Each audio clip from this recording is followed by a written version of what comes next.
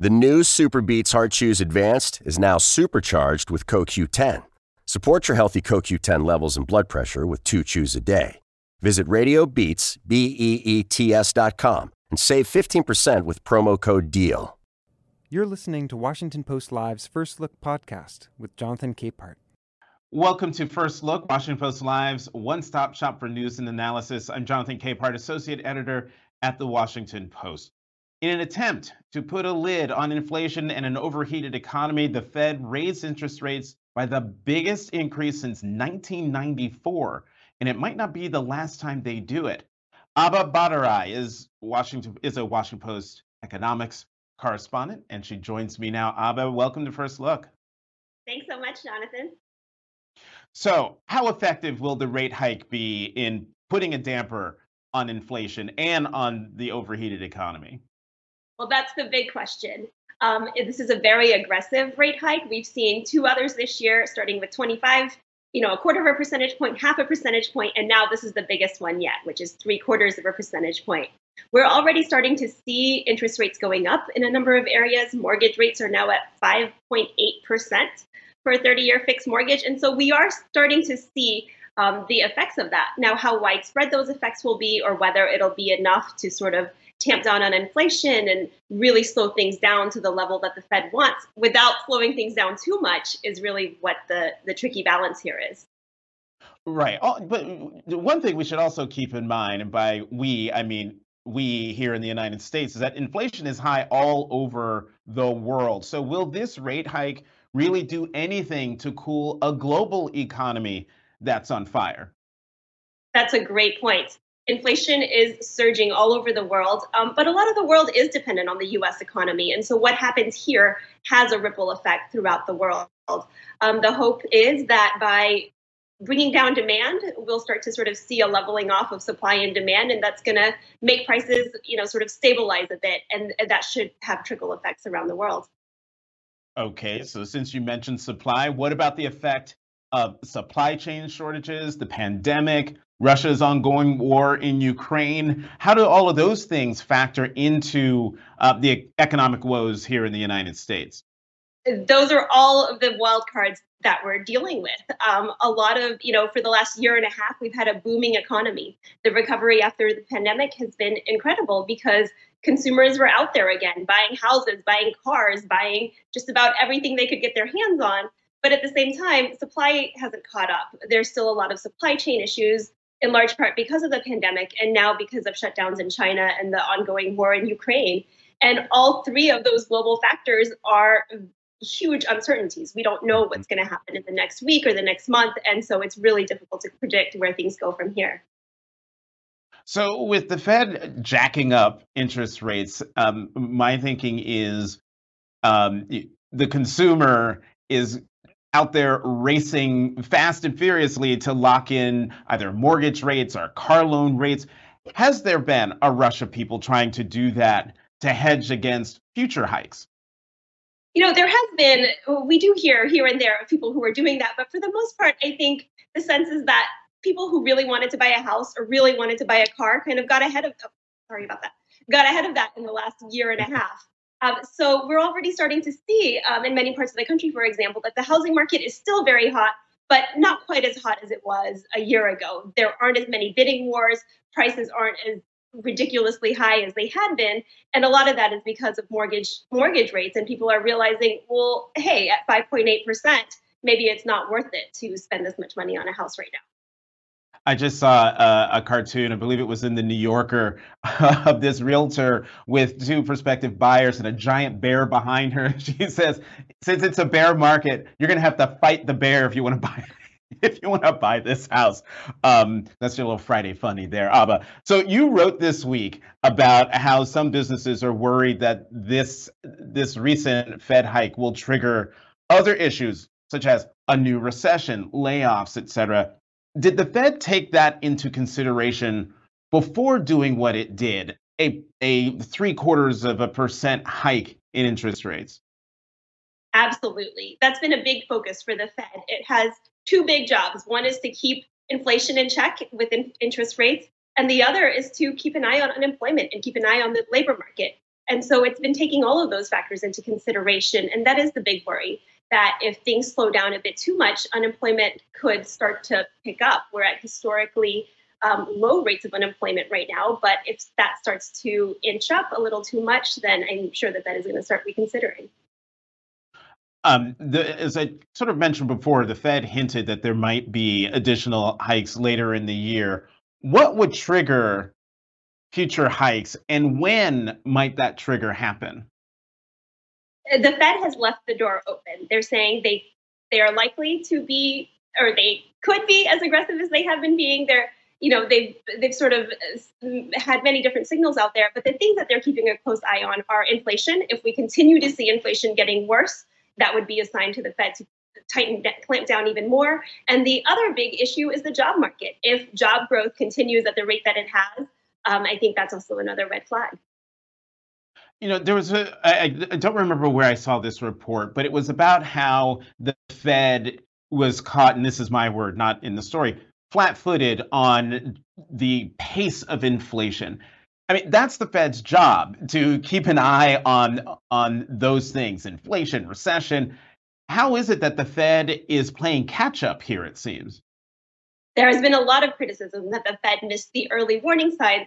I think early on, the thought was that this inflation was very temporary, transitory, as they called it, because of so many supply chain issues related to the pandemic. And so the thought was that this would maybe happen for a few months or a few quarters and things would sort themselves out. But that has not been what happened. Instead, we've had an ongoing pandemic, the war in Ukraine, complications in China, and all of those have just kept making inflation worse. So you've been doing a lot of reporting, talking to real people, everyday Americans about their concerns about the economy and the impact of inflation. What are you hearing from them? We're starting to hear trepidation from consumers of every income level. I think for a long time, people felt that their savings accounts were looking good. Things were flush. They were spending. They were like going out into the world again and booking vacations and sort of spending freely in a way that they hadn't been able to in many ways. But now that's starting to shift. People are pulling back on purchases of goods, and they're also starting to pull back on services, routine services like haircuts or nail salon appointments, getting a new roof. More people are asking if they can patch up their roof instead to buy themselves a bit more time. And so there is this sort of fear that the economy could worsen, that their financial situations could get worse. And, they're starting to see their savings accounts dwindle, and there's not a big hope of government stimulus or something else sort of helping them rebuild that nest egg. So all of those things are going into consideration. Mm-hmm. And how much are gas prices playing into this? I was in California last weekend, where gas prices are always high, but they were approaching. Regular was over $6. Premium was approaching $7, if not over $7. Here, gas prices in Washington are now over $5. If you get premium gas, it is like $5.99. By now, it's probably over $6. And the president announced he's going to Saudi Arabia, which is, part of the reason for that trip is to get the Saudis to pump more oil. Will we see any relief in the short term from rising gas prices? There's not a sense that there's a lot of relief on the horizon. Gas prices are above $5 a gallon on average nationally, and some analysts like JP Morgan are now expecting that number could reach $6 by August. So we're in for a summer of very high gas prices. Thanks, Abha. I think we all knew that the once summer driving season got started, that the gas prices were either going to be high or keep going higher. Abha Bhattarai, Washington Post economics correspondent, thank you for coming to First Look. Have a good weekend. Thank you. We're going to keep the conversation going with the opinions side, or the opinions roundtable, in just a moment. Let's go to the opinion side of the Washington Post, where we will find Washington Post columnists Hugh Hewitt and Dana Milbank. Hugh, Dana, welcome back to First Look. Thank you, Jonathan. All right. We're going to start by talking about the January 6th hearing that happened yesterday. Dana, The key name in yesterday's hearing was Vice President Mike Pence. I want your respective reaction to yesterday's testimony, but Dana, you go first. Well, yeah, I mean, you may not be expecting me to, say my, latest heroes are Bill Barr and Mike Pence, the White House counsel's office during the Trump administration. But look, I think we're getting a fuller picture. I think we knew the outlines of this, but the really effective part of this is to actually hear in their own words from officials in the Trump administration. You're not taking Democrats' words for this. You're not taking the media's word for this. So anybody who's listening, and that's an important asterisk there, will find out what actually had happened here. And the good news is that there were plenty of people in the Trump administration saying, no, this is unacceptable. This is illegal. The vice president and his staff being high among those people. The bad news is we didn't hear more about it in real time, and the sort of march toward authoritarianism has continued unabated. But look, it's very important that we're getting these actual details on the record, a sort of an oral history from people within the administration. So I think these hearings are having a profound effect on the nation's understanding, if not on the nation's politics. Hugh? Well, I have to disagree with Dana about the impact of the hearings. I've got here Bill Barr's memoir, One Damn Thing After Another. And on this came out in April. I interviewed him in April. Page 351, he writes, after the election, President Trump was beyond restraint. He would only listen to a few sycophants who told him what he wanted to hear. Reasoning with him was hopeless. There is nothing new in these hearings, nothing. And therefore, NBC's decision yesterday to cut away from the hearings to go to the U.S. Open made perfect rating sense. And the most important aspect of the Pelosi 1-6 committee is that on Thursday night, they had their big primetime extravaganza, 2 straight hours, 6 networks. And on Tuesday, 4 days later, Mayra Flores, the Republican, in an 80% plus Latino district in Texas that went by 5 points for Joe Biden, won by 8 points. So whatever it is they are doing in D.C. with the Pelosi 1-6 committee, it isn't impacting voters in the heavily Democratic Texas 34th. It's doom. It's doom for Democrats if they think this is helping them, if they think that people are watching or they're changing the narrative. It's not. You see, Jonathan, Hugh said he disagreed with what I said and then said exactly the same thing that I said, which is that I think this is very important for the understanding of the nation, but is not having an effect on the politics whatsoever. And I think that's because the people who might be changed by this, the Fox News set of viewers, were either not getting to see it at all, or when they are offered it by Fox News, are just tuning out. So I think you and I are in perfect agreement that it's not having an effect on the politics. I think that when history looks back, they will see that there were people who stood up for democracy, and unfortunately there were many others who didn't. I just wanted to point out, Dana, we know everything that's in this hearing. There's nothing new. And I too use Bill Barr's autobiography as my Bible. It's right there on the shelf. That's right. Well, the other one I've got is The Nixon Conspiracy by Jeff Shepard. So I'm ready to talk books this morning. Fellas, can I jump in here for a second? Because one of the things that drives me crazy about discussions about the January 6th Select Committee is that everyone immediately goes to the politics of the hearings. They talk about what no one's listening. But yesterday, we heard in great detail, whether people have written about it or not, Hugh, we heard in great detail a plot, a coup against the United States government that put the life of the vice president in danger, a cockamamie scheme that everybody knew, including the guy who devised it, knew was not legal, not constitutional. We saw it all laid out. We heard testimony from, at the time, sitting members of the president's administration, the vice president's staffers, talking about how the man's life was in danger. The tweet that went out at 2:24 from the president of the United States, who knew full well that the life of his vice president was in danger because of the riot that was happening inside the Capitol. Why aren't you guys talking about that?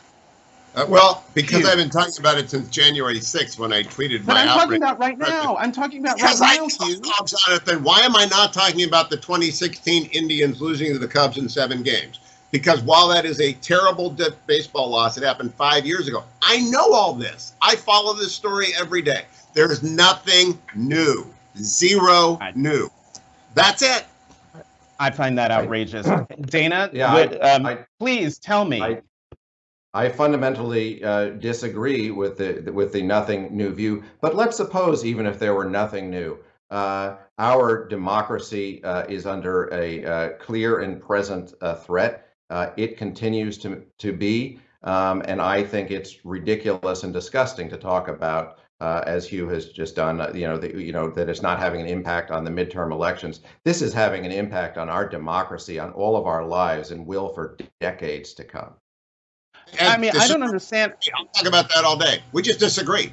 And half the country agrees with me and half the country agrees with you, but half the country just disagrees with you. Right back to politics and, carving the nation in two, and who disagrees, and not talking about a coup against the democracy of the United States of America. You can use the buzzword. It doesn't matter. You're not going to move the needle. The needle has not moved. We're not talking about the needle, Hugh. We're not talking about the needle, Hugh. Yes, Hugh, we're not talking about the needle. You must be made to agree with you, and no one's Hugh. going to agree with you. Hugh, please explain to me why also we're not talking about Judge Luttig, a giant in conservatism who said he would have. He wrote it in the New York. You can talk over me all you want. I am trying to ask a legitimate question about the importance of the testimony given by a giant in conservative legal circles, Judge Luttig, about what he thought about John Eastman's scheme and what he would have done if the vice president had tried to do what Eastman wanted to do, which is what he said in testimony, that he would have thrown his body in the road in front of Vice President Pence to keep him from doing it if he were to do it. Your reaction to that, please. I've known Judge Luttig for 30 years. He's a close friend. We both labored in the White House counsel's office under Fred Fielding. Mike is right. The Eastman interpretation, who I've known for 30 years as well, is wrong. And I've said that for 15 months. What you guys want is outrage over facts long in evidence, and I'm unwilling to play the outrage game over that which I knew. Now, Mike Luttig came in, and it's very important when Judge Luttig says something, you can count on the legal accuracy. But I had already reached the opinion that the Eastman interpretation of the Electoral College Act was wrong, as did the vice president's lawyers and the White House counsel. So if you're outraged over finding out about what you haven't been paying attention to, I can't be sympathetic. Hugh, I'm outraged over finding out more information about an attack on our democracy, and for that I will not apologize, and I will not stop asking about it. Whether you know about it, you've known about it, you've talked about it, but not everybody knows these things. And in fact, when it comes to history, that's why this is so important. You know about it now, but generations down the road will be learning about it for the first time. So, sorry about that. Dana, could you please explain to me your reaction to finding out that the man, John Eastman, who came up with the crazy idea of the vice president not just counting the votes as they've been selected, submitted by the Electoral College, that he requested a pardon in the days after January 6th. Yes, and that's something that's quite new. I'm eager to see this pardon list that they keep referring to, which apparently has several Republican members of Congress and administration officials on it. So not only did other people tell him what he was doing was illegal, tell the president what they were planning to do was illegal, but he himself knew that what he was doing was illegal, and advised by his colleagues to go get himself a good criminal defense lawyer.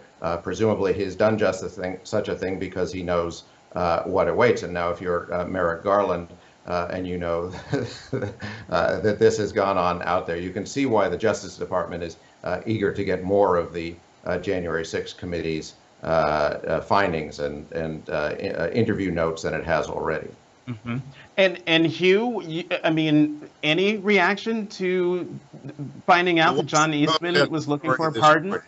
I want to go to what Dana just said. The Washington Post story this morning is that the Department of Justice is concerned that Nancy Pelosi's 1-6 committee is interfering with their serious prosecution of the Proud Boys and the Oath Keepers. They've got to stop these hearings if we are going to bring the necessary seditious conspiracy hearings that need to be brought, because what happened on January 6th was outrageous. It was an attack. It could have resulted in the deaths of far more people than it did. 4 people's deaths are connected with it already. And many people are going to jail, including the sentencing of one protester yesterday to 60 days in jail. The prosecutions by DOJ are fine. I don't think Eastman's going to be prosecuted. I don't think the former president's going to be prosecuted. I don't see anything that's come up. And so I think you guys should wait to see if DOJ actually does what you think you want it to do, indict someone. I don't even see a federal statute that's been broken. And so I just think you ought to focus on the fact that the Washington Post this morning is reporting that the Department of Justice is upset with the Pelosi 1-6 committee because it's hindering necessary prosecutions of the criminals of January 6th.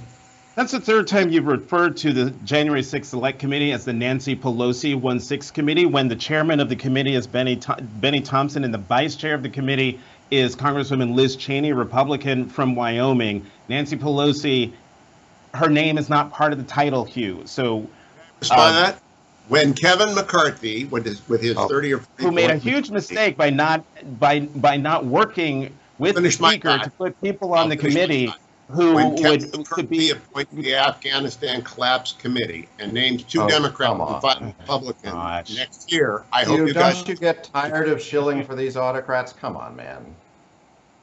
That's a little bit different from what we normally do. I'm just pointing out Kevin McCarthy, if he appoints an Afghanistan committee. You're just pointing out that 2 Democrats to Kevin investigate. McCarthy's own man negotiated a bipartisan independent commission that they killed. I know. They opposed the formation of a bipartisan committee. They put January 6th insurrectionists on the bipartisan committee to sabotage it, and then they boycotted the bipartisan committee, and now you're calling it the Pelosi committee. I think this is all ridiculous, and we should be focusing on the actual facts that have come out. When Kevin McCarthy appoints a 7-person committee, 5 Republicans and 2 Democrats, to investigate the collapse of Afghanistan, will you applaud or will you call it an illegitimate committee? I'm sorry. That doesn't even deserve a response, Dana. Can we? I want to ask one more thing before we turn to Watergate, and that is the big news from our Post colleagues that Ginny Thomas, the wife of Supreme Court Justice Clarence Thomas, had emailed John Eastman about overturning the election. She told a conservative outlet yesterday that she looks, quote, forward to talking to the January 6th committee. Do we think that she will actually sit down with the committee, given the news that's come out? Hugh. I would not do so if I were the justice's wife. I don't think it's a fair hearing. However, she's a very confident and capable individual. I also am not surprised that she corresponded with John Eastman, who's a former clerk to the justice. There are probably 70 of them. I'll bet you Mrs. Thomas keeps up in touch with all of them. But we'll see. I don't know. I wouldn't sit down. I think it's become kangaroo courtish at this point with regards to Ginny Thomas. Dana, do you have a prediction? Yeah, I mean, it's not clear how actively they're pursuing the idea of having her there. You can see Rudy Giuliani, nominally cooperated, and they have a couple of clips of him saying what he had said previously. So I'm not sure what value added it is there. We know exactly where Ginny Thomas was, and there's endless footage of her saying what she'd like to say, or at least of her text saying what she wanted to say. So I'm not sure the actual presence of it's there. She's pretty well on the record. So today marks the 50th anniversary of the Watergate break-in, Dana, and looking back at the timeline between the break-in at Watergate and the resignation of President Nixon, do you think that history is repeating itself now with the January 6th hearings?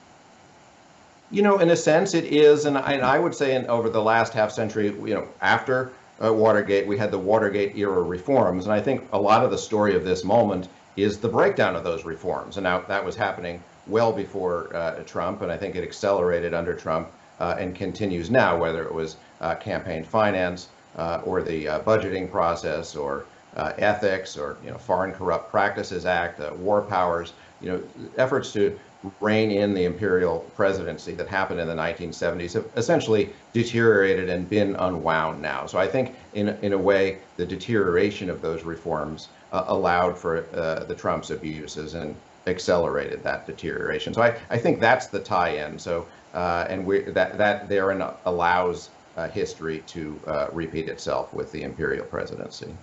Hugh? Full disclosure, I worked for President Nixon in San Clemente, the Elba of America from 78 to 80. I worked for him again in 89 to 91. I'm a member of the Nixon Foundation Board. This is the best book on Watergate, The Nixon Conspiracy, by Jeff Shepard, who was a lawyer in the White House throughout all 5 years. Bud Crow ordered G. Gordon Liddy and John Dean to come up with the cover-up. That's led to the disaster. President Nixon didn't know about it, but he did participate in the cover-up. We know everything about it. The key difference, you guys are 10 years younger than I am. I watched the Watergate hearings. I watched every minute of them because I was in summer school, and I had the basketball coach as the summer school American history teacher, so he rolled in the TV and we watched it. Nobody knew what was going to happen. Those hearings produced the recognition that there was a taping system in the White House. Those hearings produced John Dean. He may have lied under oath, I'm not sure. That's still a matter of some debate. They were interesting. They had huge audiences during the day. That's the big difference. Those have news in them. These don't. Dana, these hearings have no news in them? January 6 hearings? Well, Hugh knew it all already. So, but that, and notwithstanding, I think an American seeing, who is tuning into it, who is seeing what is happening, who is hearing about the illegality, about the threats to democracy in the voice of the actual people who work for Donald Trump, are producing news for us, whether we choose to see it now, and we'll be talking about it 50 years from now. And the impact of what, and in the 90 seconds that we have left, actually less, the impact of Watergate on journalism. Oh, it's terrible. It's terrible. Everyone wants to be Woodward and Bernstein. There's only one Bob Woodward. Everyone wants to be a star. It was a terrible impact on journalism. But you guys haven't mentioned Texas 34. And if these hearings mattered, Myra Flores would not have won a 13-point swing for the Republicans in a heavily Hispanic district. Dana, I think that was about Watergate. Yeah, and also, this is just, look, the impact of Watergate on journalism is that it inspired an entire generation of people to go into one of the noblest professions in the United States, and that is the press. Dana Milbank, Hugh Hewitt, thank you both very much for coming back to First Look. Have a great weekend. You too, Jonathan. Thanks for listening. For more information on our upcoming programs, go to WashingtonPostLive.com.